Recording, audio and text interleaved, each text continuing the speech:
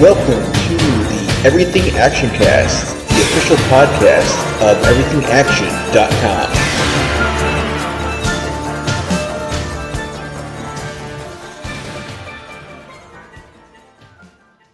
Hello and welcome to the Everything Actioncast podcast for the week of October 30th, 2023. I'm your host, Zach. I'm your co-host, Chris. And we got a ton of stuff this week, so let's jump right in. We have to kick things off with some sad news, though. Much like last week where we had to talk about some people passed away, we have a bunch of people pass away again this week. And I guess we'll have to start with the kind of shocking death of Matthew Perry, which happened over this past weekend. You know, very, very unexpected, very surprising. Very bizarre. Yes, I think the the kind of circumstances are still kind of being figured out, or they didn't really got into. The only thing they really says is they don't suspect foul play, but he was found in his hot tub, and I think they're people were saying the official thing coming out was oh, he drowned, but then they found him unconscious. They tried to revive him, and then they couldn't revive him. And there was, I think they said there was no drugs or anything around because that Matthew Perry has had kind of along his he's been kind of trying to deal with that for a long time of drug abuse and then going to rehab. And I think he's been in I think recently he's recently I think he's been fairly okay with as far as the rehab stuff and everything, but that was always kind of that was a concern people had of oh, did he overdose, which is horrible, but it is, but it's not completely out of the question. Realm. Yeah, it's unfortunate that once you have that stigma on you, it's gonna. And it's not like he was completely sober for the last few years. He even admitted to people, and he's oh, I still have a little bit of substance thing, but he's keeping it in check. And it's an ongoing thing for him. But this was oh, what? It wasn't a body failure. It wasn't a disease. It was cancer or anything like that. Yeah. No, what some celebrity deaths that come at you because of age and just time and what wildlife. But Matthew Perry is just one of those guys that when after revealed of his problems, you're whoa, and then you understood what happened to his career, and then his minor comebacks and his I guess sort of just his celebrityism wasn't just oh, Matthew Perry the actor only. It's he was just more of a humanized person for that, Mm-hmm. So I think when his death hits, it hits harder because he we grew up watching him in Friends, and then knowing that basically every did you hear that thing where he just forgets seasons of Friends? He just he drank and partied so hard at some points he just forgot years of things. Mm-hmm. When you hear that, it's whoa. But yeah, I mean, obviously Friends is gonna be the thing that he's remembered most for. Friends and Fallout. I mean, the New Vegas thing. Really he was Benny in New Vegas. He's been there's some movies that his movie career wasn't as big as his TV career. It's definitely way bigger TV. But I think Whole 9 Yards, Whole 10 Yards are pretty remember those, and Fools Rush In and Serving Sarah and all these 17 Again is a big one. Ooh, I forgot about 17 Again. Where he turned into Zac Efron. Mm-hmm. Well, because on the cover it's just Zac Efron. Yeah, but Zac Efron becomes adult Matthew Perry, and then he body swaps back into his younger body.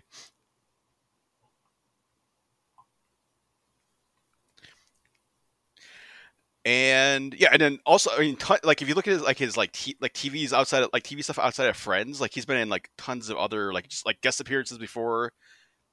He became regulars. He was on Growing Pains and Who's the Boss and Beverly Hills 90210 and Dream On and Highway to Heaven and Just the 10 of Us. So And then also like post Friends, obviously he was Studio 60 and Sunset Strip was like big like more modern show probably.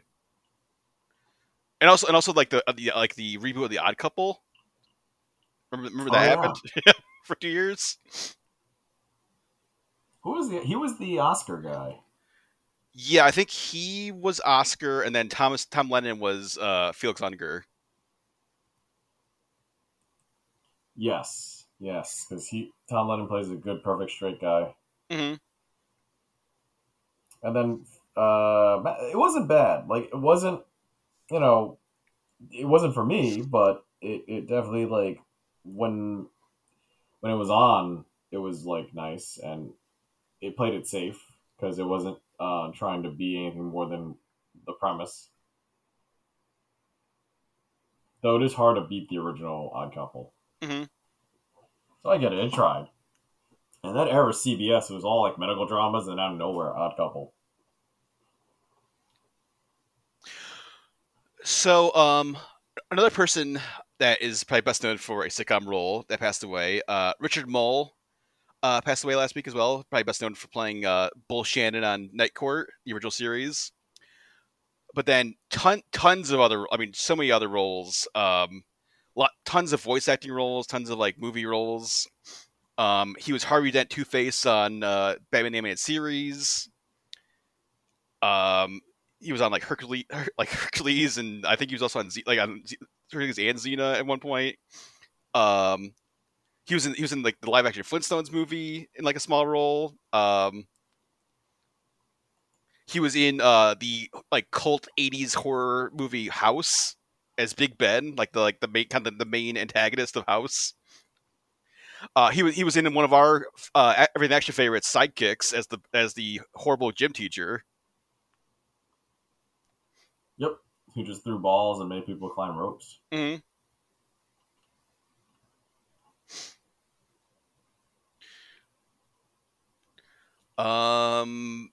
Yeah, I mean, and tons of like. It seems like any show from like 1970, like late 70s into like the 90s, he was like at least like a guest star on or like like appeared on at some point. He was Scorpion in the Spider-Man '90s series.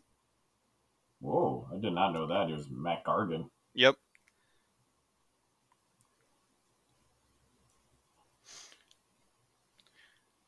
And then he was also he was in the OG Fallout. So Matthew Perry was in Fallout New Vegas. Like Richard Ball was Cabot in the OG Fallout. Yeah, I didn't really play the original Fallout. It seems like a sacrilege, but I mean, it's like different. It was a different era. Oh, another one. So he was Norman on Mighty Max. If you remember that animated show, like he was like the big like bodyguard guy for Mighty Max. Yeah, I did remember that. He was the giant like warrior. Mm-hmm. Like the Eternal Warrior that just like did all the fighting for everybody. Yeah, Max ran his mouth, and then Norman was there to pretty much slice everyone up. Yeah.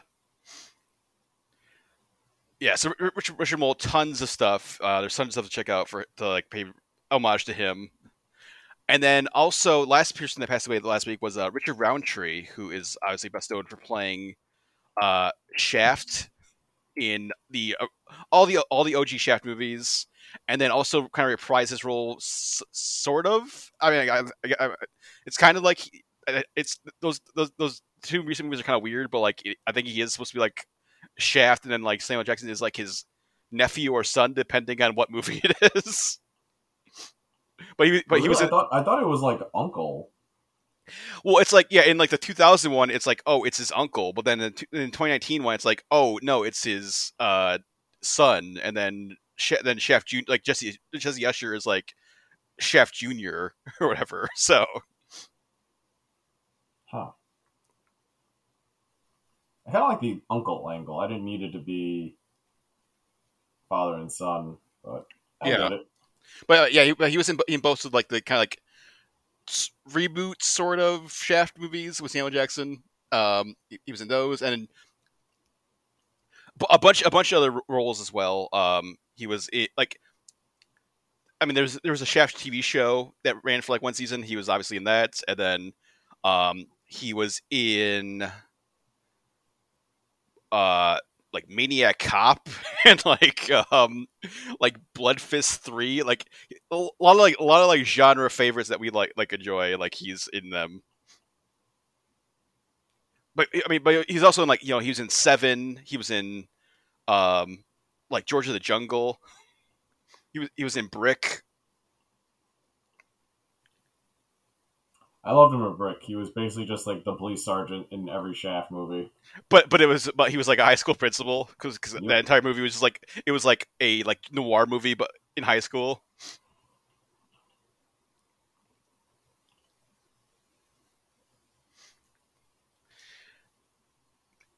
And then he was also another guy that just like showed up and like just tons, like throughout like the 80s, 90s, 2000s. He was in like a bunch of like just guest starring on like tons of shows.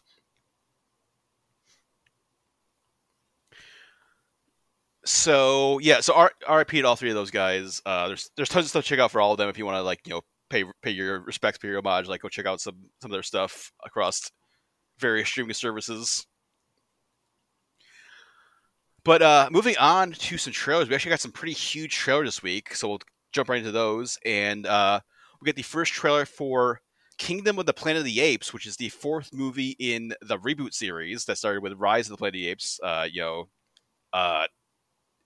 Man, when was that? I'm trying to think of when that movie came out.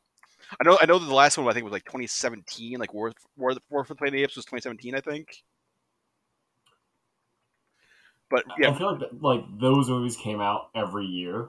Yeah, Rise came out in 2011, so it's been since 2011 with this like new reboot series. And so this will be the fourth one. It's taking place, many years after War for the Planet of the Apes. Caesar, spoiler alert, died at the end of War for the Planet of the Apes because of injuries that he sustained during the Titular War. But he found like a safe haven for all the apes, and then this Kingdom of the Planet of the Apes is kind of like picking up. Now there's this whole like ape society is like risen up, like their civilization is evolved even more since like the first three movies. And there's like different clans of apes, and there's a new kind of like ape like despot that's like trying to like take over, like enslaving all the other ape clans. And then humanity is kind of like is devolved into like the feral state we saw like in like the OG movie, where they were just like kind of like these like tribal non they couldn't speak, they were like kind of these mute feral humans. Which they explained in like the war, where like it's like the simian flu is evolving and like turning people. That's like why humans in like by the time like Planet of the Apes starts is like they're like feral mute people. Yeah, I mean, it was a nice way to tie it in if they ever go in that direction. But I wonder if they are, like, if they are gonna hint that basically eventually it becomes the OG Planet of the Apes. I feel like they got to be building to like like another reboot of just straight up Planet of the Apes, like. Yeah, but like, do you want the animals to look more humanoid, or do you want to keep them still animalistic? Well, they gotta be like just like what they've been doing, like these like motion captured like realistic ape characters, just with clothes on. See, I secretly I want this to tie into the Tim Burton universe. This Mark Wahlberg just shows up for no reason. Yeah. Just sort of it ends on another trilogy of these Planet of the Apes with the son of Caesar. I forgot his name already. Cornelius. Which is weird because this new movie doesn't have like, it doesn't seem, unless that's like some sort of reveal or some sort of like thing they haven't shown yet. But like Cornelius isn't the main character of this new one. Apparently, it's this like new young ape named Noah. And then there's like this, the evil ape is Proxima Caesar. I mean, it's supposed to be a generation or two, maybe from it's like at least a generation past since like War for the Planet of the Apes, and they've built up this whole like new ape society with like tribes and like kings or emperors or whatever. And then but then there's also like they're still finding like kind of like human technology, and then that's kind of like one of the things of this new movie is like there's some sort of new like there's some sort of technology that they can find to like turn like like if Proxima Caesar finds this like hidden human technology from the ancient times, and you can like fully take over. which it seems like maybe it's like a nuclear weapon, because that was like a big thing in like the original one. Obviously, it was like this human tribe found a nuclear weapon, and then they blew up like in the second movie they blew up the entire planet again. But was it in the third one, like, they recovered from that? I forgot how the original one ends. Like, the original... So the second one, the second original movie, I think it was Beneath, I think. Like, Charlton Heston came back for, like, a little bit, but there was also another, like, other human guy. And then, yeah, they find that there's, like, this, like, cult of humans who are still... They're not, like, the feral, like, tribal people. They're like more, they're like this like weird cult of people, and then they have a nuclear bomb they've been worshiping, and then they blow it up, so that destroys the entire planet, like fully. Like Earth is destroyed at the end of the second movie, but then like Cornelius and like a couple like and then like I can't remember the other like the female ape's name, but like they get in a spaceship and they fly off the planet, and then they travel back in time to like 1960s San Francisco. That's the third movie. And then they raise like a family. Yeah, and then like the third, fourth, fifth, like the original series is like kind of like how Ape Society like turns into Planet of the Apes, because they went back in time and like did all this stuff. Yeah, and it's like a loop. Yeah, I forgot they did like a time travel thing, so maybe they're going to do that here. And there's like TV movies and TV shows. Like there's so much Planet of the Apes stuff. Yeah, I kind of forgot. As soon as I forget that they land, it becomes like a Twilight Zone episode when they land and integrate themselves into society. Man, and then three is so weird because it's like, oh, they're like he's like society loves them. Like it's like look at these crazy apes who talk. Like there's like montages of them like shopping and stuff, and then the end is just like so horrific of them getting like gunned down. They get killed? They get killed, and it's just like the only one left is like their like baby son Cornelius is like in a circus, like, and that's how he grows up in like a circus. Then he probably starts a revolt later on. Yeah, because then in like Conquest and like all the other like he leads like an ape revolt because like they turned apes into slaves, and then he like leads like a slave revolt and like frees them all. Oh my god! Yeah, I forgot how complex that got. Mm-hmm. They kind of don't talk about that one so much. But yeah, but this new reboot trilogy, like reboot prequel trilogy, has been incredible. So hopefully this new one will keep up that quality. The only thing I'm worried about is like there's no Andy Serkis this time, which he was like such a driving force of like those movies. I'm just like Caesar was just such like an incredible character of like so much like emotional depth and gravitas, and like Andy Serkis just pouring it out like between his performance and the CG. Like just made you like totally just buy, like there's no doubt like that this is like an actual character you're watching. So I mean, hopefully without him, like they'll still be able to like do these like compelling ape characters. And Wes Ball's directing it, who directed the Maze Runner trilogy, which I don't think I've seen. I think I've seen parts of the first one. I've never seen like the rest of those movies, like the Scorch Trials or any of those. So. I've seen just like clips. I have not seen the whole thing. I mean, I've heard they're pretty good. Like, I don't know if he's like Matt Reeves level, but we'll see. And this is gonna be May 24th next year. Next summer, Memorial Day, Kingdom of the Planet of the Apes. And then we also got the first trailer for The Fall Guy, which is coming out in March next year. And this is a reboot of the 80s TV show that starred Lee Majors as a stuntman who kind of moonlit as a bounty hunter. So he'd do like his like movie stunts by day, and then like at night he would like try to track down criminals and like bring them to or like solve other mysteries. It was super in the vein of like A-Team or like Magnum PI, like any of those 80s adventure shows. But in this new one, Ryan Gosling is the Fall Guy, Colt Seaver, and he is working on this huge, big budget sci-fi action movie. Directed by Emily Blunt, who is his like ex. They like had a fling a while back, and then he kind of wants to like get back together with her. But then the star of the movie goes missing, who's played by Aaron Taylor Johnson, and then Ryan Gosling kind of gets like roped in to like by the producer of the movie to be, hey, go find our star, like he's missing, and then he kind of gets like stumbles into this whole like criminal plot that's happening, where he's in like actual danger, not movie danger. But his stunt training somehow makes him a capable person. Yeah. I get the vibe. This is going to be like one of those movies where it's like it's going to end in the place where the show like actually was, where it's like he like this is like his first adventure, and then he's like, oh, I'm pretty good at this. I'll become like a bounty hunter or something.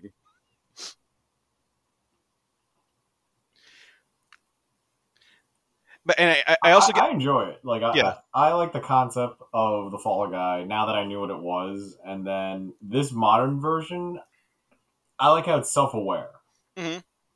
I like, especially just like I don't know, like Ryan Gosling when he's like having fun in the movie, you could see it. I got a lot of like the nice guys vibes from Ryan Gosling's Yes, performance. Like it seems like he's doing the same thing he did in there, which I loved. I was fine with that. I definitely got that vibe too. And it's also being directed by David Leitch, who brought us Deadpool, Deadpool 2, Atomic Blonde, Bullet Train. And I feel like he's a stunt guy, he's very all about practical effects. So I think this is also gonna be like this like love letter, or like a lot like just like tons of like actual like stunts, or how stunts actually work in movies. Because like he's like he's experienced it, like that's where he came from. So like all the kind of like stunt stuff, like behind the scenes stunt stuff, is gonna be like super accurate, but also like kind of like what he what he's done before, and just kind of like highlighting like, hey, this is what stunt people have to actually do, like in these movies that you watch. Yeah, I see that.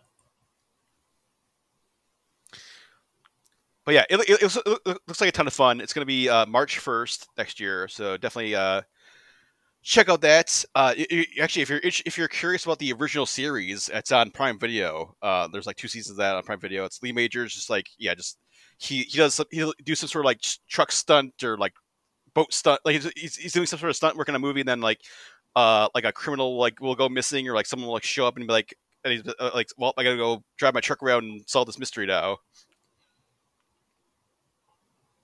It was like his follow up series to like $6 million Man. So like $6 million Man was the '70s, and Fall Guy was like the '80s for Lee Majors. And I think Lee Majors is supposed to show up at some point in this movie as like a cameo or some sort of appearance here. So they are kind of like recognizing where this movie came from.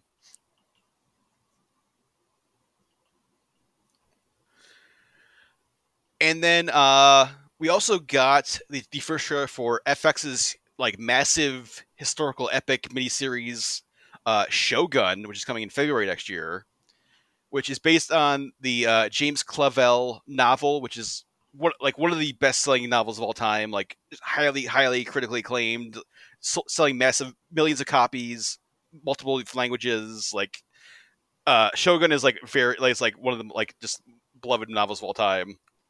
And also had speaking of the '80s, it had a '80s NBC miniseries that starred Richard Chamberlain, Toshiro Mifune back in the day. There's definitely check out shows for that if you haven't seen it, because that's like peak '80s miniseries. Like we talk about like all these like miniseries that like Spoils of Babylon and stuff, like parody. Like Shogun was definitely like in that kind of like vein. But this new one stars Cosmo Jarvis as John Blackthorne, who's like this English sailor. He gets shipwrecked off the coast of Japan, ends up in Japan like it's 1600s, and it's right before the big civil war between all the daimyos and all the feudal lords try to like take control of Japan and become like the emperor. And then Hiroyuki Sanada is Lord Toranaga, who's like one of the main daimyos in Japan. And Anna Sawai is Lady Mariko, who kind of becomes like Blackthorne's like love interest, but also has like her own kind of like stuff going on as well. I mean, it looks pretty awesome. It looks pretty epic, pretty awesome. Like, and it also looks like spared no expenses for like like costuming and settings, and but it also kind of feels like when Westworld went to like Samurai World. It's kind of like that. It's like that, but like actually like there's no robots, and it's like the actual time period. Yeah, I always get that vibe where it almost looks too HD, where it looks kind of like the colors seem very like hued and tinted, Mm-hmm. and like it looks artificial. But I get it. It's updated for the times. That's just how. What happens when FX throws a shitload of money into cinematography? Well, probably. I mean, Disney probably too, because I don't know when this was in production, Disney poster pre like Disney purchase, but like they have Disney money now, so It kind of reminds me of like I'm not sure if you said it, the guy that made True Detective season 1. oh, like Nick Pizzolatto. Nick Pizzolatto, and then the cinematographer, and the guy that also made like James Bond. Yeah. Crap. I know who you're talking about. The Japanese sounding one. Yeah. I think it was like Spectre. He directed.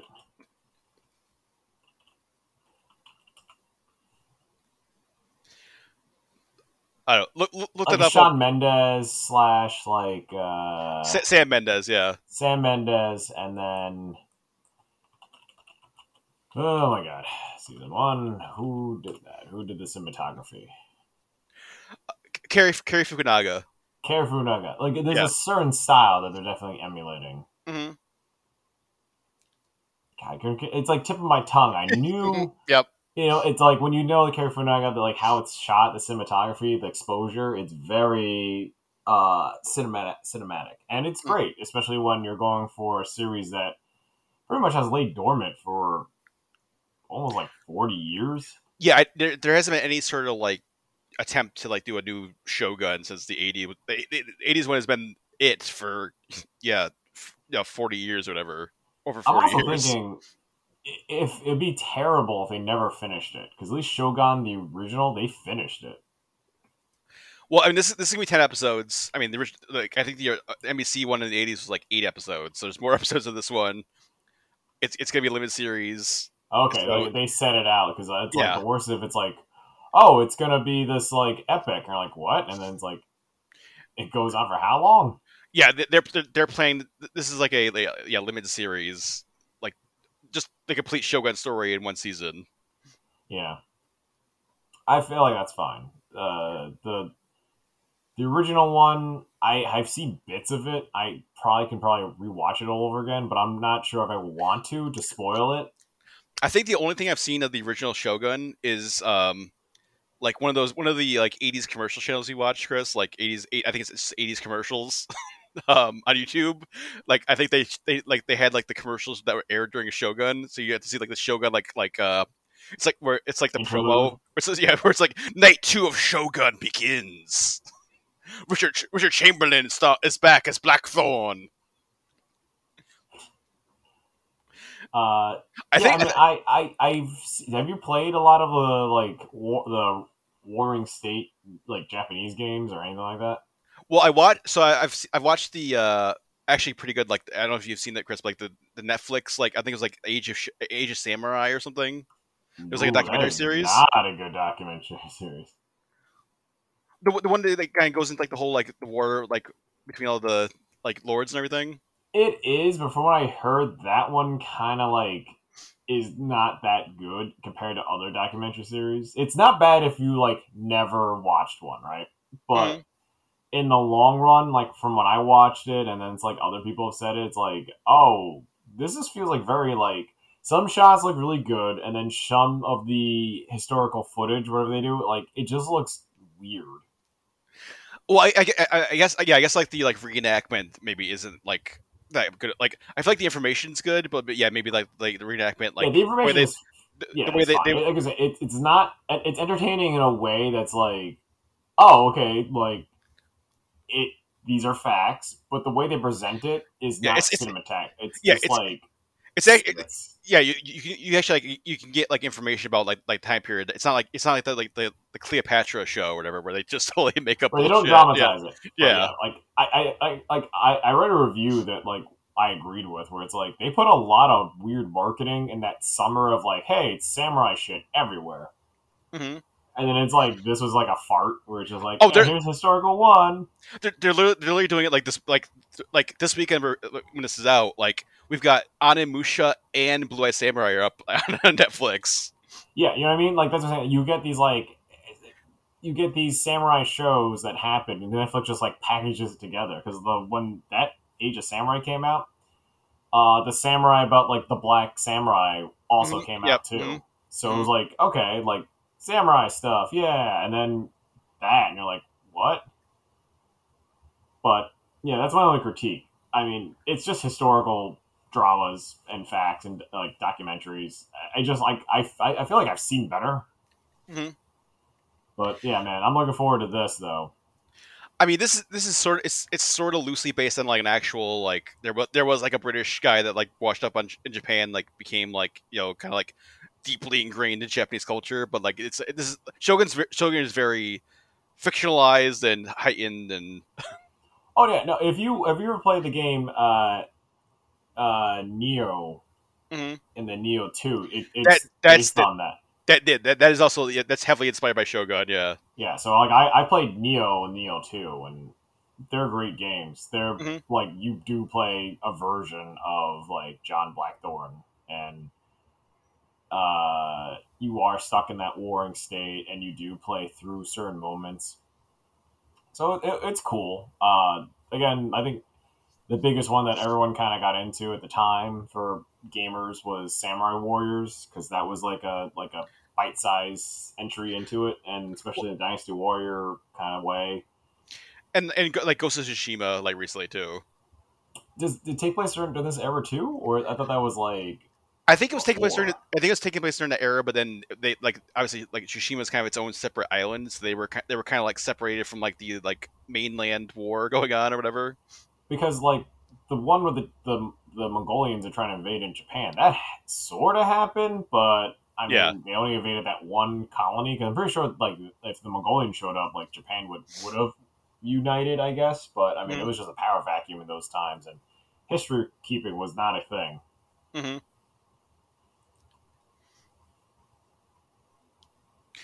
But yeah, we'll find out in February. Shogun is. I have high hopes. Hopefully it's awesome. I mean, it's FX. FX rarely steers us wrong as far as like series, so expectations are high.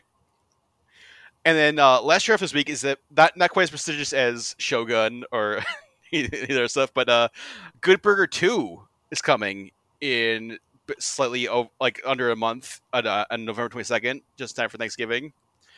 But this is a Paramount Plus exclusive. It's obviously the sequel to the 90s classic Good Burger, and Keenan and Kel are back as Ed and Dexter. And there's like a new existential threat to Good Burger, where it's like there's this evil corporation that's trying like it seems like they're trying like they're gonna make their own Good Burgers. They're like these like soulless like corporate versions of Good Burger with like robotic Eds in them, and then that's Ed and Dexter have to like stop that from happening and save Good Burger again. I do feel like Mondo Burger won, like eventually, in this story. Yeah, I feel like this like Mega, because it's Megacorp is like the company. I feel like it should be like Mondo Corp, and it's like they're like trying to get revenge or something for like Mondo Burger failing. But I don't think Megacorp has anything to do with Mondo Burger. Maybe we'll find out they do, but maybe they like Mondo Burger was like their like business or something. But yeah, it's sort of like it's like instead of competing with them, they're just trying to like they're just trying to buy Good Burger and then like make it into like a corporate product. It reminds me kind of like Wayne's World, where like it's like they like Rob Lowe like bought Wayne's World and turned it like this like soulless corporate version of it. It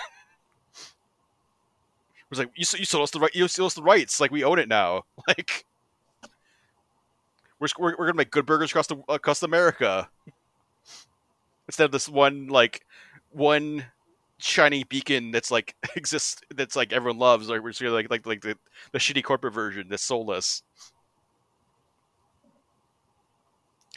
And like Jillian Bell from Workaholics is like the CEO of Megacorp, and like Little Rel Holloway is like her like assistant. And then like some of the cast from like the original like a lot of the some of the all that folks are coming back, like Laurie Beth Denberg and Josh Server, like Carmen Letcher's coming back from the first movie, and I think like Alex R. Hibbert is playing like Ed's son, Ed Jun, like Ed 2, who's basically like also just Ed, but like younger Ed.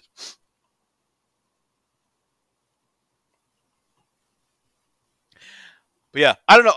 What like I don't know. The trailer was like I kind of was like, I mean, it's not. It's gonna be Paramount Plus, so it's gonna be free. But like, I don't know. Like, kind of just. I'm like, I get like Space Jam New Legacy vibes. Yeah, it feels like it was too good of a thing, and I feel like It kind of feels the story doesn't quite match the time frame. Yeah, I get the setting. It just feels like it doesn't escalate. It's just playing it safe. It like it might have been too long. Like it's been too long since the first one. Like no one cared. We care because we grew up in the '90s, but like no one, like the kids today don't care about Good Burger at all. It's like who's this for? Like I don't know. I mean, I'll probably still watch it because it'll be on Paramount Plus. So I have Paramount Plus, so I'll watch it. But I don't know. I was watching the show. I'm like, oh, I don't know. I don't mind. Like it's free, and Yeah. I mean, if you have the service, I get it. And I don't Yeah. know. It might be good, but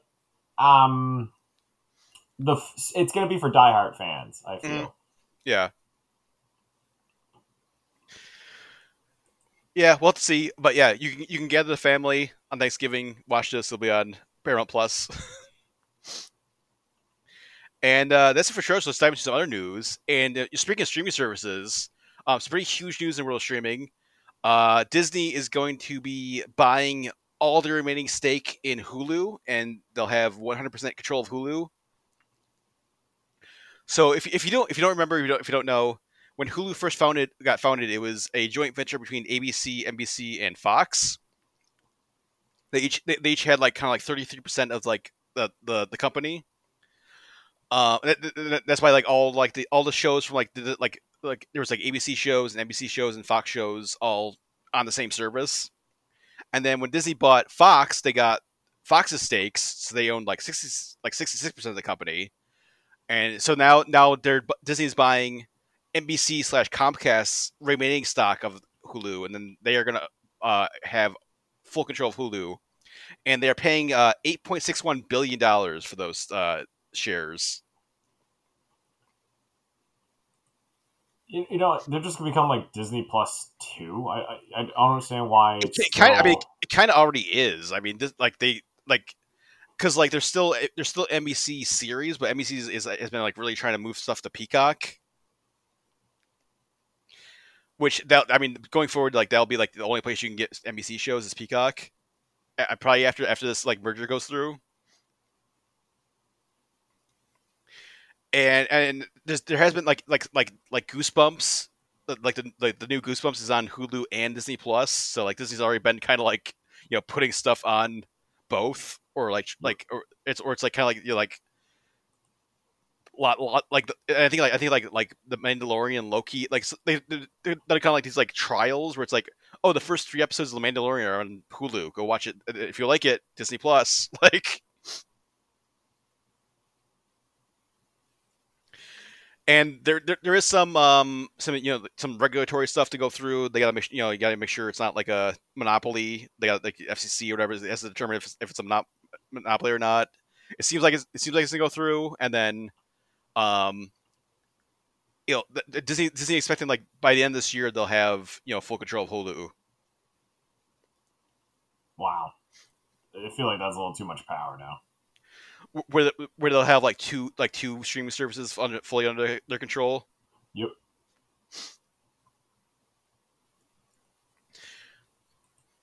I mean, the Hulu originals are like, so now they're technically Disney properties. Then, like, they're Disney movies now. I mean, I guess they could. Yeah, I guess they could like maybe like cross pollinate. They could like put some Disney Plus stuff on there. I don't know if they would put like Hulu stuff on Disney Plus because they're trying to keep Disney Plus, at least in like the US, like more family friendly. Or I mean, they did put like Netflix like Marvel shows on there and stuff, but you had to like opt into like show me TVMA content or whatever. But I don't think they would have like Justified or like Sons of Anarchy or any of that, like any of the FX shows or anything on Disney Plus. I think that would stay on Hulu. I think Hulu would probably remain like an FX, Fox, like actually like broadcast Fox, network. or like streaming service, and then like all the other like Fox properties that they own. I know they have like ESPN. There's like a ton of ESPN stuff on Hulu now. Like live streaming sports is on Hulu.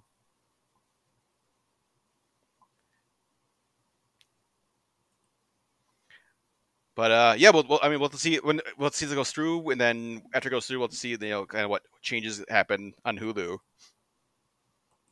But yeah, if you're an NBC fan though, if you watch all the NBC stuff, you might want to have Peacock. I would say you might need to start looking at Peacock.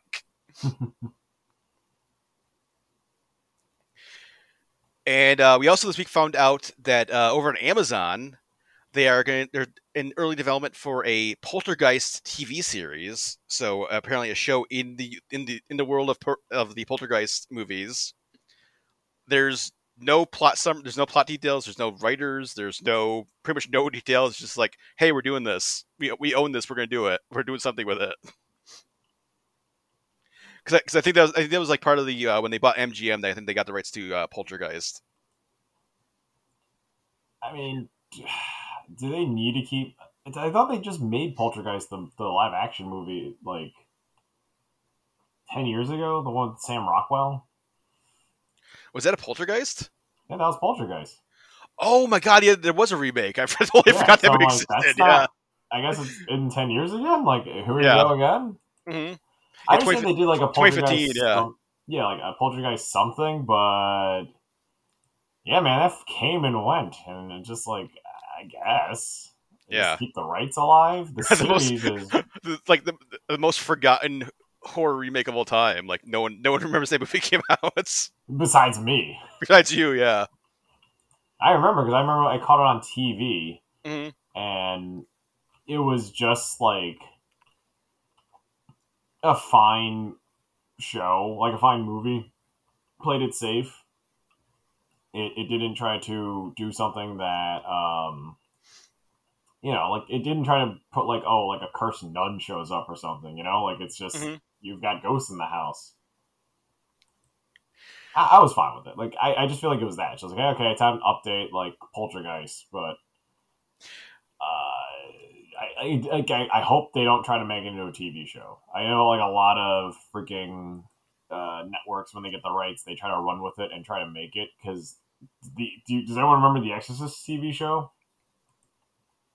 Like the Fox show? Yeah. I watched the first couple episodes and I was like, Apparently there are people like that like I guess it got better, or there's like fans of that show. Yeah, I did hear it gets better by the end, but then it's over. And apparently, I'm on Variety for like the article about this, like the story, and apparently there was a Poltergeist Legacy was the first Poltergeist TV show, so this would be like the second Poltergeist show, because there already was like a Showtime show that ran for 3 seasons. Then like Sci-Fi Channel had it for the final season, so it was 4 seasons of Poltergeist Legacy, which is about a group called The Legacy that protected mankind from supernatural dangers. Huh. Did not know they had that kind of show. So, maybe this show will be like something like that, or maybe it'll just be like a TV remake of the original movie, and then go from there. Who knows? There's no details. We'll just have to keep an eye out on as it develops and see what this is. But yeah, Amazon is like really trying to like all the properties they got from MGM. They're like really trying to figure out like what we're gonna do with like all these like properties, like RoboCop, and then like they're making like a new like Girl with the Dragon Tattoo series that's gonna be like set in that world, because they own like the rest of that, like I think the US versions of those movies. They're doing that Bond like Amazing Race show with Brian Cox. Oh god, the ads for it sound so aggressive if you hear it. Mm-hmm.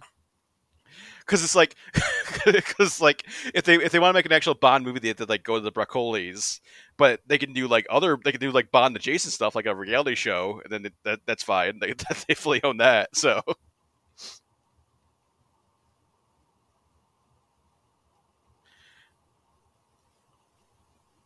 but yeah, all these MGM properties, just get ready for TV shows or movie remakes, because Amazon's like seems like very very anxious to like get them like kind of like back in the zeitgeist, like do something with like all the stuff they bought for however much they paid for MGM.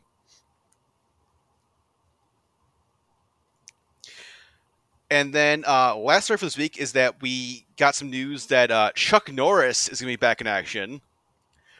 He is starring in a new movie that's coming out next year, a new action movie, along with Derek Ting and Mark Singer, aka the Beastmaster himself, for a new movie called Agent Recon, which is a sci-fi action movie where a squad of like special forces soldiers are sent to to take on there's like a mysterious energy disturbance in New Mexico, and then they have to fight aliens.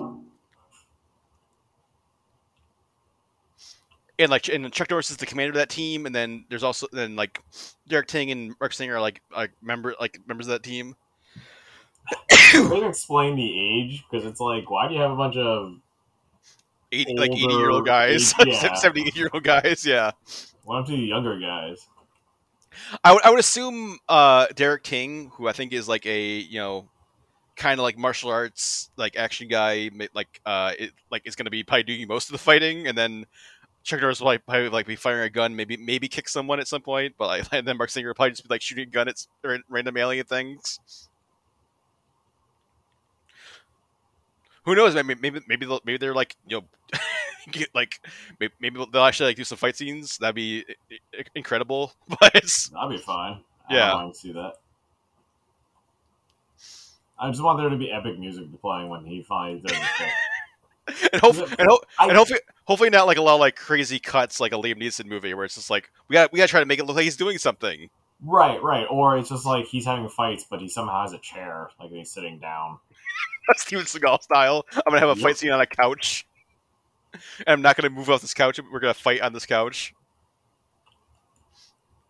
Can't believe that's actually a thing. Mm-hmm. And Derek Ting also is directing the movie, so he's starring and directing in it. What was he in?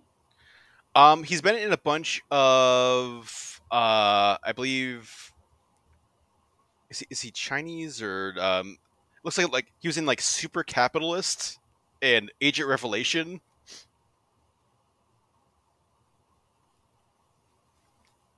So yeah, I don't think like not a lot of like well known movies, but this like I guess like with like Chuck Norris and like Mark Singer involved, this will probably be like his like most high profile movie to date.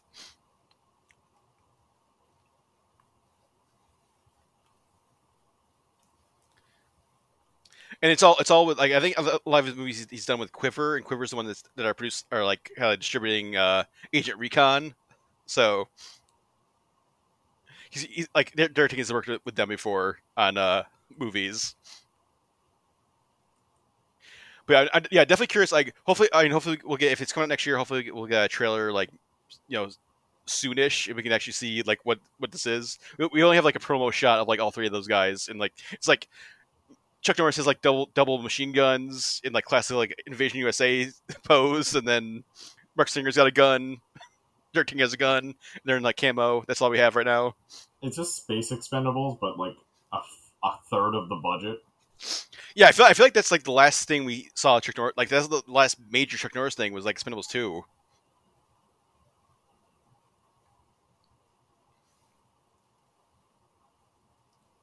So yeah, definitely curious and excited for like to see like Chuck Norris back on the screen in something, and it'll be sometime next year. We'll see that hopefully. And then that's it for news this week. So why don't you jump into show and tell? And Chris, what did you watch over the last week or so here? So I recently watched The Exorcist to get ready for Halloween. The original, not original. Not Exorcist Believer. Yeah, I watched the original Exorcist as a rewatch. Mm-hmm. It's been a long time since I've seen it. It's definitely a movie I can understand why it's scary and it's beloved, but I don't know. It's not a movie I want to watch like more than like once every like 10 years to me. Oh no, it's not like a fun like let's just throw on The Exorcist. That's fun.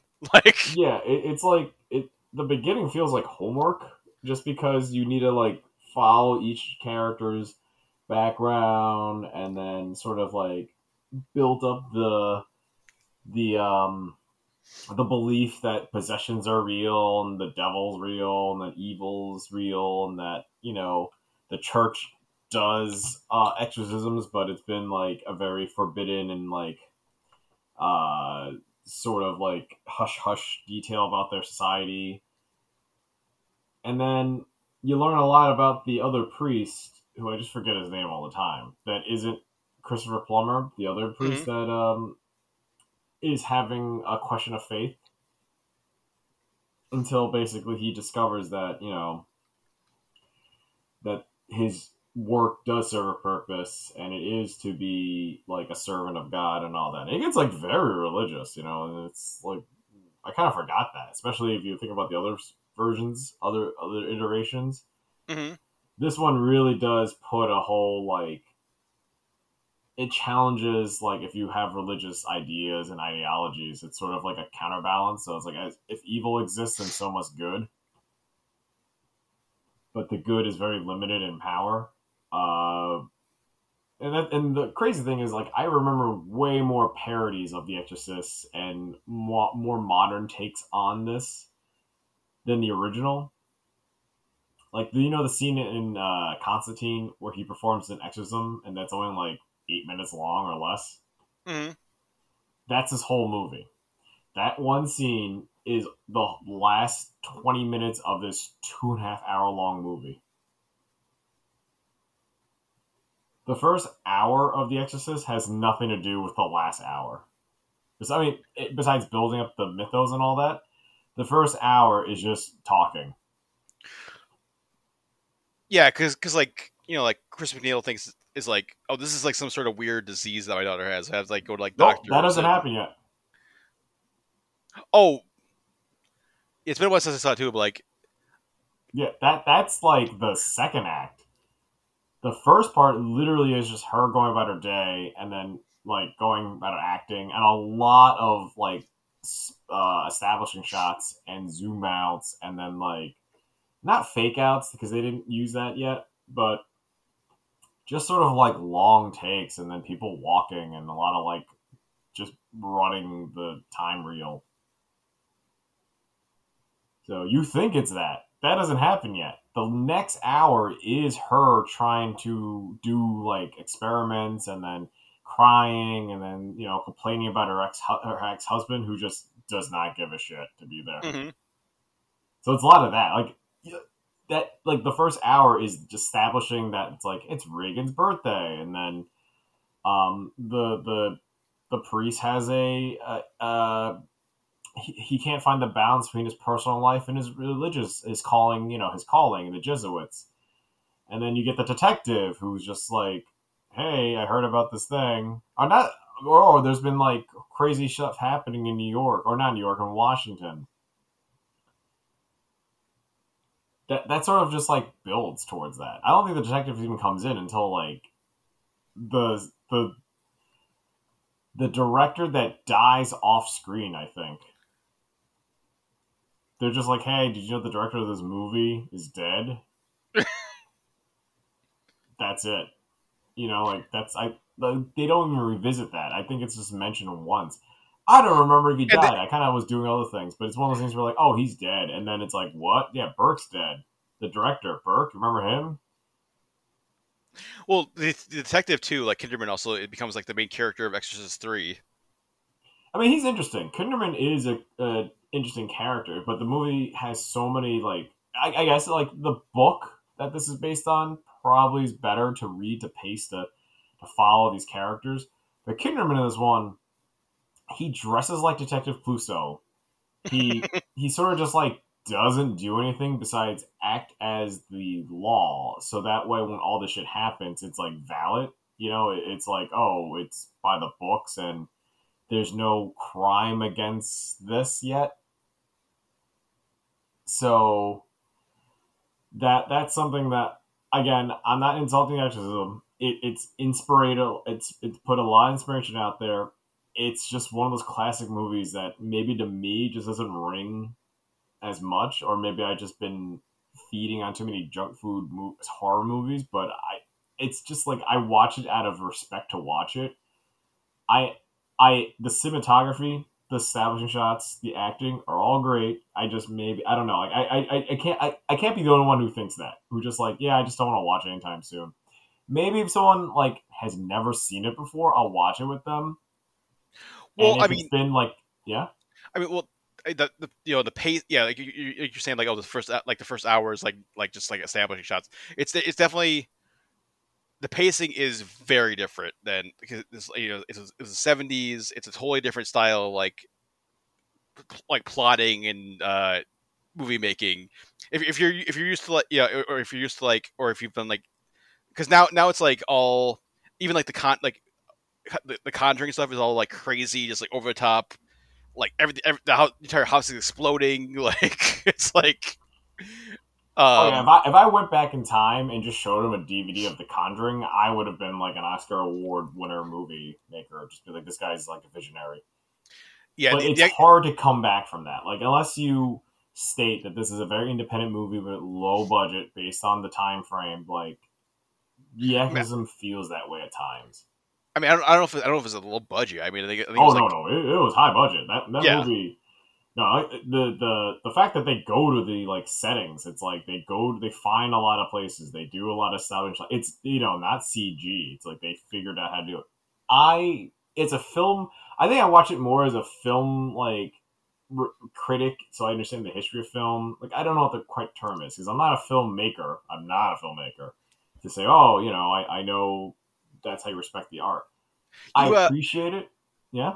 I'll say you need to watch if you haven't seen if you haven't seen Sorcerer yet, Chris, for like William Friedkin, like that's the movie that takes if you think The Exorcist takes a while to like get started, the Sorcerer takes like I think probably at least like an hour and a half to like even get into the main plot of the movie. Like there's like an hour. It's each of the main characters gets like at least like a half an hour of like a setup of like a full like mini story to set them up, and then it eventually gets into like, oh, now we're in the main story. We're an hour and like 15 minutes in this movie, and then we're finally getting to like what the actual like selling point plot of the movie is. But it's also like amazing. Like it's like all the stuff that makes William Freaking amazing. Like the way it's shot and like the locations and the acting and everything. Like, so I get it. Like it's definitely a movie watching experience to say that you've seen it. It's also to say that you understand the art of it. The appreciation of it.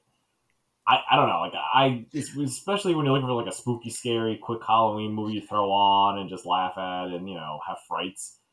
Exorcist takes a long time to get to that, and like it's definitely. It's probably one of those things too where I think we talked about before where there's been so many like parodies and like stuff that's like been influenced by The Exorcist that you go back to the original and it's like, oh, I've seen this before, even though this is the movie that started all of it. Like, or it's like I've seen like the fake version of this, and that's I've like seen way too much of the fake. Yeah. So I get it. It again, to wrap it up, so it's so long. I am interested in seeing Believer now. Like going from this to Believer, I think would be like an interesting updated version. And from my understanding, Believer is good if you appreciate sort of like the themes and then the original intent of The Exorcist, because it wasn't trying to be like popcorn horror. It wasn't trying to do like poppy cinematic junk food. It was trying to do something that is in lines of, oh, this is like religious horror, and then the struggles of like humanity versus like evil, but it's an unfair fight. Exorcism is good for that. Like, has a great ending, has a great message about like sacrifice and then doing the greater good. So If you've never seen 3, I would highly recommend checking out 3 too, because 3 is like really good. That's not the Heretic, is it? No, 2 is Heretic is 2. 3 is like it's Exorcist 3. I forget what the subtitle is, but it might just be Exorcist 3. But it's the actual like William Peter Blatty who wrote The Exorcist, directed that movie, and yeah, it's much more of like a serial killer like crime movie, but then it has like supernatural elements, and it's George C. Scott is like becomes Kinderman because Kinderman played a different actor in the first one, but then now it's George C. Scott. Like, it's got Brad Dourif in it. It's like the Gemini Killer who's just doing a crazy like Brad Dourif performance. There's some crazy sequences, some crazy kill sequences that are in there. Definitely, it's become like a cult classic. Like people really appreciate Exorcist 3 now. Yeah, I give it a shot. I feel like this was something that, especially some critics, they say Exorcism is their top horror movie, and it's like, I get it, but do you want to keep watching this like yearly? Some people like watch this movie a lot more than I thought. And it's like, I get it. I understand the hype if it was the 70s. And it's like the exorcism genre is like so overdone right now.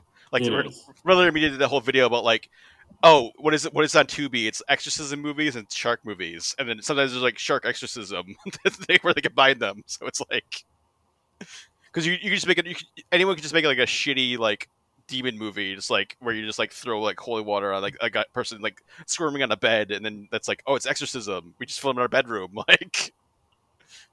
Yeah, it's a genre-defining movie, and I get it.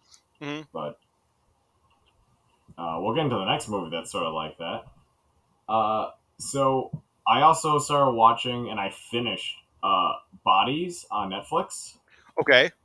I was watching that like casually, and I just ended up watching all of it, just finishing through the last 2 episodes. I haven't started yet. I put it on my queue. I'll probably get to it hopefully soon.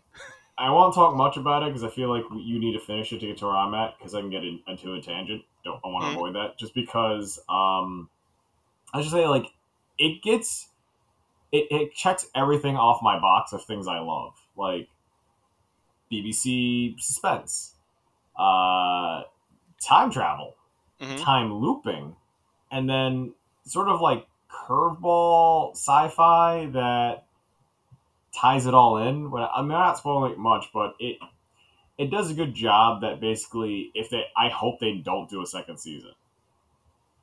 Like, it feels like a very tight story. I think the comic is finished. Like, it was a comic first, and then they got to like where the story needed to be, and they went, yeah, let's just stop. But I like it. I like its message and its themes. Definitely, like, again, it's hard to go from exorcism to like Bodies, but different thing, different horror, different elements of the like sci-fi that the show, if you get to a certain point, I don't want to spoil it, they do say we can't explain it. They kind of do like, oh, well, how does this happen? And then someone looks at sort of in the camera, or like at least 3 times in one episode, Zach, they will say, don't think about it. Like, we can't explain it. It just happens. Time travel. You're like, what? Like, how is this body show up in 3 different errors? You're just like, time travel? What do you mean? It could be whatever. Like, it's so like dumb. Like, whoa, okay. But it's like it's like the one hurdle that every few episodes you will be asking yourself that. But I mean, not to spoil it, because you understand that this show takes place over like 4 different errors, right? Yeah. Okay. That was in the trailer. But if you like didn't even bother with the trailer, because I feel like because I knew that, it does sort of spoil 1 or 2 things. But the show will go back and forth to repeat certain things to make sure you're understanding the timeline. But there's some parts in the show where like it'll do camera trickery where one person will exit a doorway and then the person in another timeline enters, and it's just like, whoa, okay, we're jumping forward, blah, blah, blah. So it's like artistic.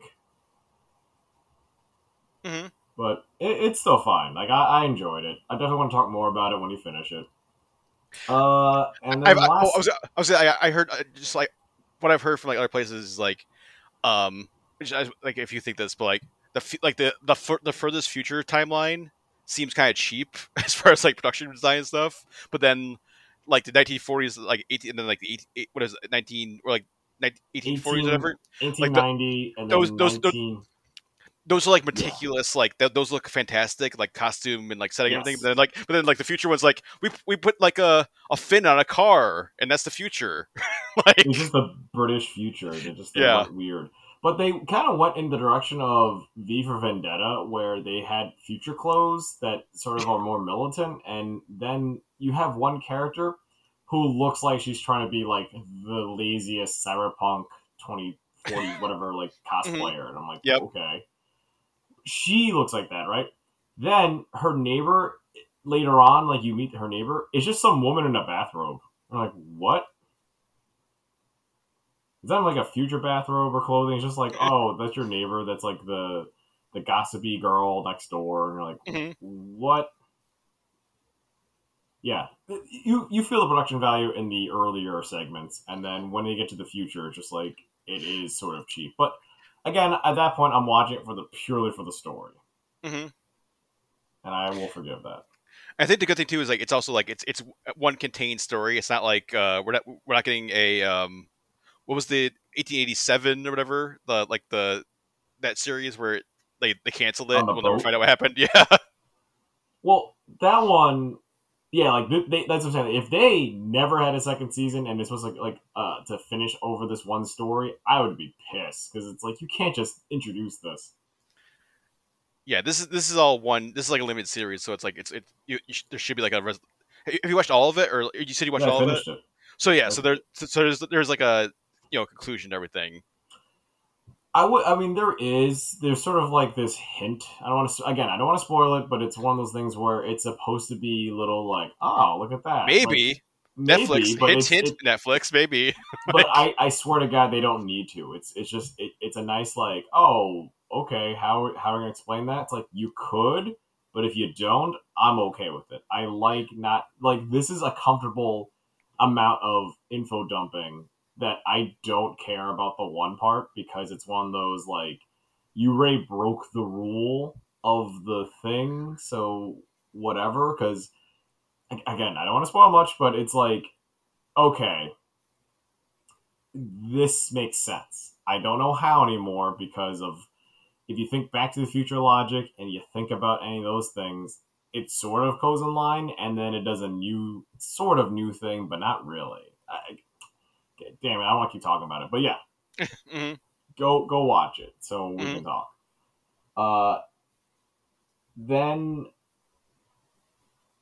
okay, wait.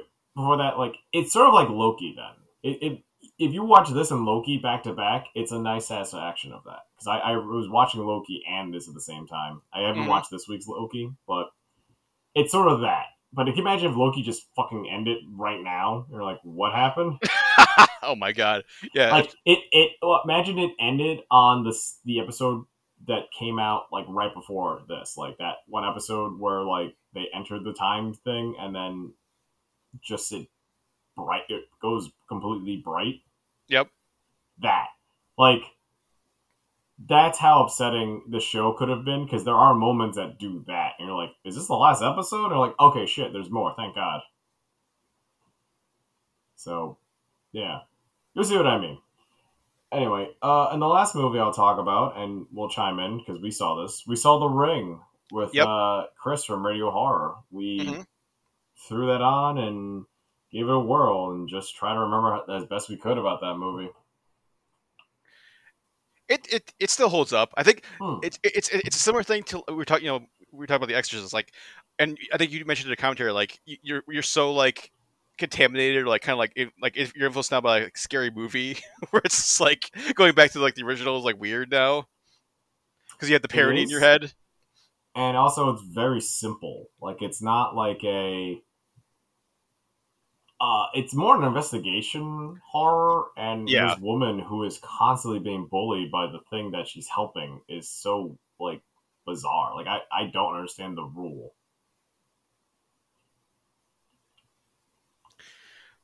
Well, it's odd that like Naomi Watts like keeps watching the tape. It's like, oh, the tape that murders you, just keep watching it. And we were joking like, oh, is Samara gonna like just keep calling, and be like, I'm taking a day off because you watched it again. Like, I know. The like, what happens if you keep watching it? Does it speed up your thing? Do you reset the counter? well, the big rule is that if you copy it and give it to someone else, then you Or get out of the spared. loop? Yeah. But she did that really early within her time limit, and it still bullied her. Mm-hmm. And the point is that she wants to make more copies so she can like spread her message. At least that's Yeah. what the first movie establishes. But if you do it, you can still get killed. I guess. You know, like, I guess if someone doesn't watch the copy you make, then you're still a target or something. Because she makes Torque watch it and then he gets killed. So we're just calling that guy Torque. Torque McTorque. No, yeah, Martin Henderson, yeah. Rocking like the most like 2000s haircut. And then the one thing that stuck out to me like on this rewatch was I'm pretty sure it's intentional because it's supposed to be like this commentary on like technology and everything, but like just how it's it's taking place in 2002, right? Like it's taking place in like the present day of the movie, Mm-hmm. like when it came out. But just there just so much like antiquated or like outdated technology that's being used. Like no one's using cell phones or like barely using cell phones. People are barely using computers, and it's all VCRs and like landlines and newspapers and like it's all like super like obsolete like technology and research being done. Like Naomi Watts like works at a newspaper, but she doesn't use a computer or like barely uses a computer. She like goes in like the archives of the newspaper, just like digging through these like giant like binders of newspapers, and then is calling people on landlines, and like Samara's calling people on landlines. No one has a cell phone to call each other to be like, hey. I'm at this lighthouse. It's weird. Like, hey, spoiler. Like Brian Cox like killed himself in the bathtub by like plugging a bunch of shit into like electrocuting himself. Like She's been at 5 different crime scenes, and yeah. no cop cares. Mm-hmm. Yeah. The police also don't exist in like the Ring universe, except at the end. But even then, they let her go. Yeah. For all we know, she's like some sort of weird serial killer, some Washington State killer, and then she's just like, oh well, I gotta go home to my kid.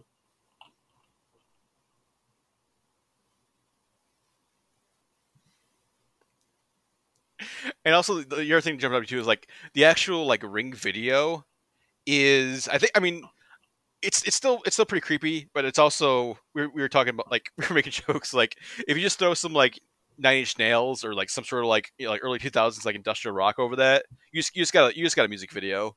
Like Yeah, industrial, you can get it. yeah, I mean and there's like 9 Inch Nails videos that are creepier than that video. Like but yeah, I mean, there's some like weird. It's like it's a well done like weird imagery of like like animals getting murdered or whatever, or just like very odd scenes. But yeah, it definitely doesn't have like the same impact as like it might have had like 20 years ago, or whatever when it came out. I mean, it was scary. I admit Yeah. it. Like when I was a kid, younger, watching that, I was a little Oh afraid. yeah. Like the first time you see it, like it's pretty disturbing. And but if you watch like other other like like 9 Inch Nails music videos or just like other stuff that's come out since then, and you go back to that, it's like, oh, this is just kind of odd.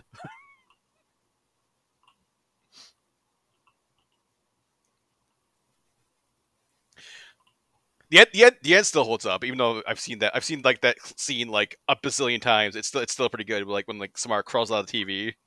Yeah, it's still like pretty cinematic to watch her show up, and she's pissed, and she's just like a ghost zombie. And then the effect that like Verbinski puts on, where it's like she still has like the TV static on her, but she's like out of the TV, but it's still kind of like the TV effects are still going on. Gore Verbinski is like an incredible director. Like he definitely elevated like that movie to like way more than it could have been. Like this could have been just like a very shitty like remake of like a kind of like critically acclaimed Japanese movie, but then instead it kind of like because of his directing and definitely kicked off this whole like J horror like trend of horror where we got like The Grudge and Dark Water and all these other like remixed Japanese horror movies.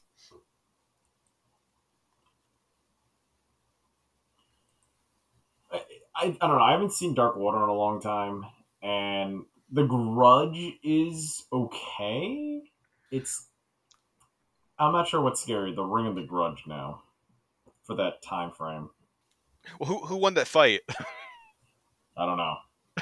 One versus Samara versus like the kid from The Grudge. Like who won that fight because they fought each other apparently at some point. Oh, they also like on the like Wikipedia page for The Ring. They also mentioned Shudder was another like kind of Japanese horror remake, and then The Eye, like the Jessica Alba movie. I forgot about The Eye.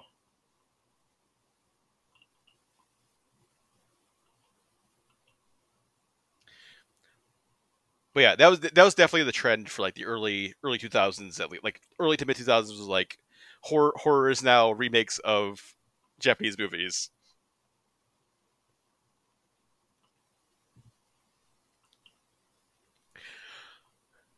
But yeah, anything else, Chris? Oh, that's it for me. What about you? So I watched a bunch of spooky stuff because obviously this week was Halloween. And I actually saw this past weekend's box office sensation, Five Nights at Freddy's. $80 million opening weekend. One of the best horror movie opens, like the best Blumhouse movie opening of all time. I think the third best horror opening of all time. So yeah, like the Five Nights at Freddy's fans came out in droves to see this in theaters. I watched it on Peacock because it's also on Peacock. It was like day and day at Peacock. How like do you know a lot about the lore, Chris? Are you like I watched a lot of the game theory videos, and because I went in basically cold. Like I have no knowledge of like any of the backstory of the characters. I've watched and played a little bit of the first game. That's all I've seen or done of Five Nights at Freddy's. Yeah, I mean it's one of those cultural phenomenon ones that you played just the first game. I don't know if that's going to hold up for the other parts. Because what I'm hearing is like if you're like a fan, if you're like very into like the lore, apparently like everyone who like is like very into like the lore and played all the games loves this movie, and then everyone else is kind of like it's fine or like or either didn't like it or just kind of is like it's fine, it's not anything great, but like okay, here's my baseline. I know the first game, I know the second game to a degree because of Game Grumps. Mm-hmm. I have to watch more game theory things to catch up on certain characters because it's always been like hinted at of where the spirits are, like who's controlling what, and then if Golden Freddy or the Golden like Freddy or whatever like is there, it sort of like changes something. Then there's a whole aspect because then they did like another one where it's like you are playing a simulation or something like that. Like it gets weirder because I know 4 was the one where it like, doesn't take place in the pizza place anymore. It takes place in a child's bedroom. Then 5 is like you're back at a pizza place again, but this time the spirits jump bodies, so like it can switch up who's chasing you this time. Mm-hmm. And then I just like I kind of stopped. Yeah, so I don't know any of that. Like I don't think they got that far in the movie, right? No, I went. I think this is mostly based on the first one. I mean, I think there's probably.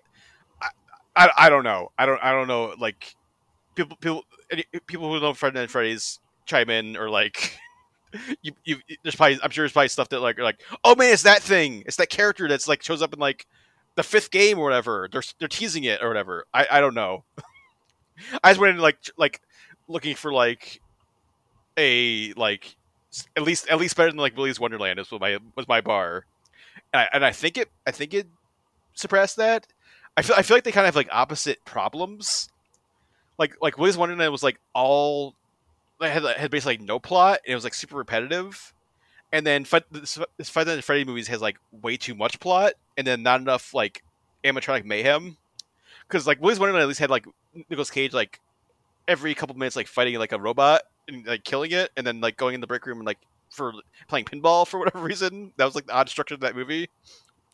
But this is like so much of like Josh Hutcherson trying to like reliving like his brother being kidnapped and then having like dreams and like I will get the credit that they actually do like it's like takes place over 5 nights because it's like every night Josh Hutcherson goes to like Freddy's and then like has like learns a little bit. He's having these like vivid dreams of like the day his brother was like kidnapped, and he's like learning more information each night. And there's like his these like brother got kidnapped there. Not there, just like in the past, like his brother got kidnapped, and then he has a younger sister who's like the girl, like the little girl in this movie is this younger sister. Oh, I thought that was like his daughter. Son. That's what I thought too. I was like, oh wait, it's his sister.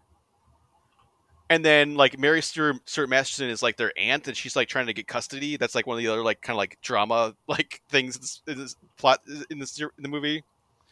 And then like so Josh Hutcherson kind of like is like he got fired from his like he was a mall security guard, and he got fired for like being the shit out of a guy because he thought he was kidnapping a kid. It turned out to be the kid's dad, and so he got fired. And then like he hasn't had a job since then. And then he goes to like this like employment agency, and Matthew Lillard's there, and it's like, hey, I got this one job. It's pretty shitty. You have to work at nights. It's at this like abandoned pizza place. You have to just be the security guard for there. And so he takes that job, and then something with like the like nature of Freddy's like lets him like have like more vivid dreams, and he's like seeing like these ghost kids in his dreams, and then he's slowly kind of like piecing together like, oh, I try to figure out like the guy that like kidnapped my brother, because maybe that person's like involved with what happened to these kids at Freddy's or whatever. Mm-hmm. That's like the big driving plot. And then also he eventually has to start bringing his sister to like Freddy's because they have like no babysitter, and then she like kind of becomes friends with like Freddy in the gang. There's a bizarre like it's like almost like an 80s montage of like 80s like a Break-In 2 or something where like it's like let's paint the community center. It's like this like montage like them like it's like because like Josh Hutcherson's sister Abby wants to build like a fort, and it's like let's build a fort. It's just like da da da da da da. We're building a fort with the robots. Yeah, our friends Freddy's. It's just like I was like, what? That's in the game. I was like, what the hell is this? Like they're like Freddy and the gang are like nice. They're friendly. Like I didn't think that was like the plot. No, the plot like in the games. Like, I mean, you find out they kind of have like nefarious purposes, or like later on. To lure this girl in. Yeah, but like for a lot of the movie, there's kind of like they're like kind of just like friendly giant robots. Just hanging out with this girl. Yeah, and like there's definitely not enough of them like going on a rampage or like killing people. There's like one scene that is like what I was like hoping the whole movie would be, where like some people like break into Freddy's, and then the robots like Freddy and the gang are like stalking and killing them. But it's one scene, so I was pretty disappointed as far as like that part. I mean, maybe that's not what Freddy fans are going into this movie for. So maybe that's why they like it more, because it's all about like the characters and the lore and like the backstory. I was not going in looking for that or like, expecting that. So I will say like probably the highlight of the movie definitely is like the robot characters, because like they're like Jim Henson Workshop creations, and they look incredible, and they like the way they move. They're like practical actual characters. They're not CG right. or anything. So that they did that extremely like that's probably like one of the reasons to see the movie is just like to see how those characters come to life in like practical form. But yeah, I mean it's fine. I think if you have Peacock and you're curious, I would say check it out. I don't know if I would like run out to the theater and see it in a theater. But apparently, also if you're like super hardcore Freddy and Freddy fans, apparently you like this is like right up your alley. So I don't know. Because that's what I've seen from like people who are like into like really into like the lore and into like played all the games. Are like, oh yeah, this is exactly what I wanted for this movie. So if it's that and you haven't seen it yet, I would say yeah, go check it out. I mean, I would say, I mean, estimating it, I didn't think it was for the fans, but now it's like, yeah, it's just for the fans. Yeah, it seems like it's just for the fans. I thought it'd be a little bit of a middle ground, but there is no middle. It's either like you're all about it or you're completely lost. Yeah, I didn't think it was terrible. It just like I was kind of hoping it would be more like more robot mayhem, more over the top. It's also very dour and very serious. Like the Josh Hutcherson is just like so just depressed and like dour and serious the entire movie. Like and the whole movie's kind of self serious. I was just like that's kind of not the tone I was looking for either. Like when you're talking about like a movie where like giant animatronic robots like kill people. Like I don't want this like deadly serious like like study about like about like past trauma or whatever it is. So there's got to be some sort of like between like Willy's Wonderland and this. If you like somehow took the best elements of both and combined them, then like that's kind of the movie I would like. I want the like Banana Splits movie. Maybe I haven't seen it yet. I'll have to watch that and just like see if that's like the ultimate the ultimate version of this. I've heard it's okay. Like it's not mind blowing. I've seen clips. I kind of know the plot, and I agree. It's like it's self aware. Like if you took like the animatronic characters the way they're done here and like the setting here, but then have an over the top like Nicolas Cage character and like more like lighter tone or like more like self aware tone. That's kind of I feel like that's kind of what I'm wanting, but like maybe that's not what Fight Freddy fans want. They want like dour, serious character study. Seems so because they're the ones who are seeing this movie a lot. Yeah. So who knows? I thought it was okay. I wasn't really too big. Like it's definitely not the best video game thing that's come out this year. I think I've prefer like even like Twisted Metal over this and like definitely not as good as like Last of Us or Super Mario Brothers movie. But if you have Peacock, if you're looking for something slightly spooky, it's fine. And then I also on Halloween I watched Cobweb over on Hulu, which came out earlier this year. It had like a limited release this summer, and I thought it was pretty good. It's a kind of nasty little like horror movie. It kind of feels like a Tales from the Crypt or like a not quite Creepshow because like Creepshow usually has like it's kind of like a lighter like cheesier tone, but definitely something like a darker kind of like anthology, like something you'd see like a darker anthology movie. But it's one obviously one story. And yeah, basically the setup is you have Woody Norman he was in that movie Come On with Joaquin Phoenix. Apparently he was also in like Last Voyage of the Meteor, so he's like double horror movies this year for him. But he's this kid named Peter. He lives with like very like overprotective, overbearing parents that like don't want to even like trick or treating for Halloween. Which actually I didn't realize this watching it on Halloween, but this is like a perfect Halloween movie because it takes place like the week leading up to Halloween. Huh. And like he's getting bullied in school and all this stuff, and then kind of what happens is like at night he starts hearing like noises and then eventually starts hearing like a voice in like the wall of his bedroom, and he's trying to figure out like what is this, like is this like am I imagining this, is the actual like person or creature or something in the walls, and then his parents are like clearly hiding something and like getting like more and more like creepy and like kind of just like gaslighting him and be like, there's nothing in the walls, Peter, stop talking about it. Like don't worry about that noise. Yeah, and his parents are played by Lizzie Kaplan and Antony Starr, who are both great. Although my one minor nitpick is I feel like Lizzie Kaplan is going a little bit over the top. Like she's doing like some sort of like it feels like she's doing like a 30s or 40s kind of like accent of like a theatrical kind of like Hollywood like It kind of feels like what she did in like Castle Rock season 2, where she was playing Annie Wilkes. Which it clashed a little bit with like Anti-Star was like much more grounded, like but Anti-Star is doing like that, like his like Homelander kind of like, but like when Homelander's like trying to put on like the like the thinnest facade of like being like a normal person, and it's like Right. barely being held on, holding it together. Yeah, we're just like, it's like, come on, yeah, it's like, come on, kiddo, there's nothing in the walls, like just like shut up about it, like. You gotta do something to protect your family sometimes, kid. Like, all sorts of red flags. Yeah. I mean, in the beginning, there's sort of like they kind of try to put on this like there's a little bit of like leeway, but then like shortly in, you're just like, oh no, these parents are terrible at hiding something, and they've done something horrible. And then like Cleopatra Coleman plays Peter's like substitute teacher, and she kind of gets suspicious about something that like Peter's like drawing like these like disturbing pictures in school, and then so she kind of like gets involved and starts investigating it.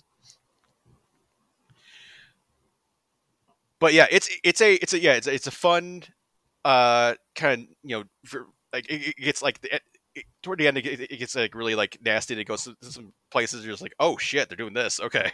Like I won't spoil like the ending or like what the actual like what is actually going on, but I would say definitely if you have Hulu, check it, and you want to see like a cool fun little horror movie, definitely check it out. And then I also actually it was after I watched Five Nights at Freddy's on Peacock, I was like looking for something else horror related, and then they have on Peacock the Zack Snyder Dawn of the Dead, which I had not seen in forever, so I was like, oh, I'll watch that.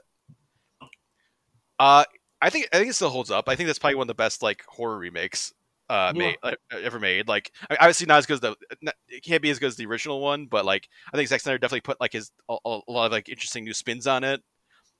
Some new crazy stuff like the zombie baby birth scene is like insane in that movie, and the opening is also like just incredible. Like that opening sequence where you like Sarah Polly goes to bed and like wakes up and it's like fucking apocalypse going on. Yep. I enjoy that movie. I think people forget that he still was a visionary for making a zombie movie and showing us like a horror movie that.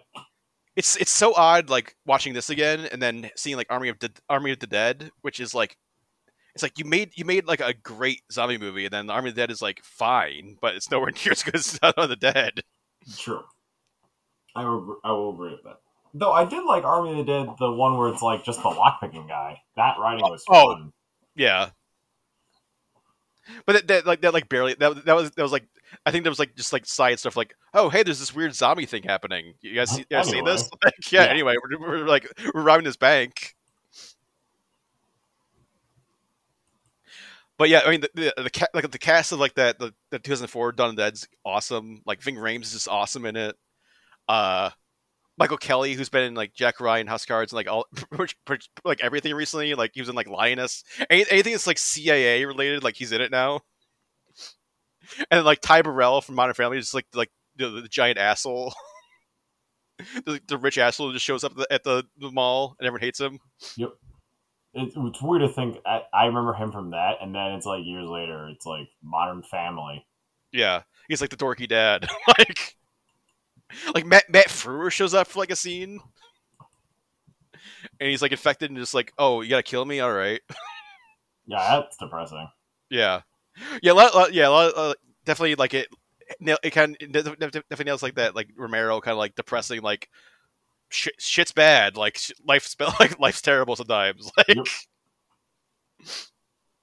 You gotta do what you need to do to survive, and it's like, especially like the stuff with like Andy, the guy like across the street at the gun store that they all become friends with just by like making signs, and then they go to rescue him, and they go to rescue him, he's just like immediately killed by zombies. And Ving Rhames just formed this like giant bond with him, and like it's just like Ving Rhames just devastated after that. But then they build like the awesome like armored buses, and then like that the whole sequence at the end is awesome. Where they're just like driving through and like with like they have the chainsaws that go outside and everything. And it's also weird too because James Gunn like wrote the screenplay for that movie. And that was like one of his like Really? big. I think that was like one of his first like I think it was like one of his first like post trauma things. Because then after that he directed Slither, which is like his first like big directing movie.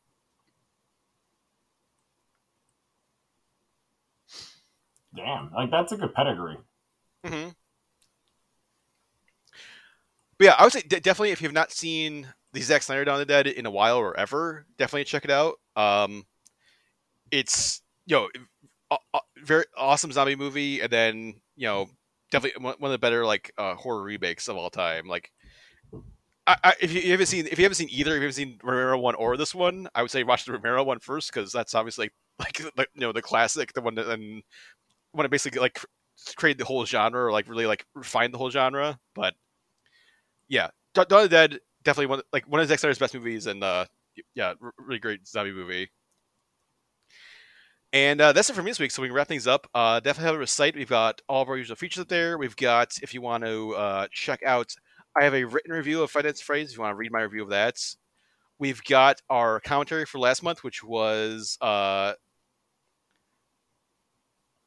actually this month. Oh yeah, last month, October, Child's Play. We watched the original Child's Play because it was a surprisingly big month for Chucky last month, between like Hollywood Horror Nights Mazes and season 3 of Chucky the series and multiple anniversaries for like movies in the franchise. So yeah, we celebrated all things Chucky by watching the OG, and we'll be back this month with another commentary. And all the other, you can check out the trailers that we talked about this week. You can check out all the other regular features and everything that goes up on the site every day. So check all that stuff out. And so for Chris, I'm Zach, and we will see you next week. For more Everything Action, head to www.everythingaction.com.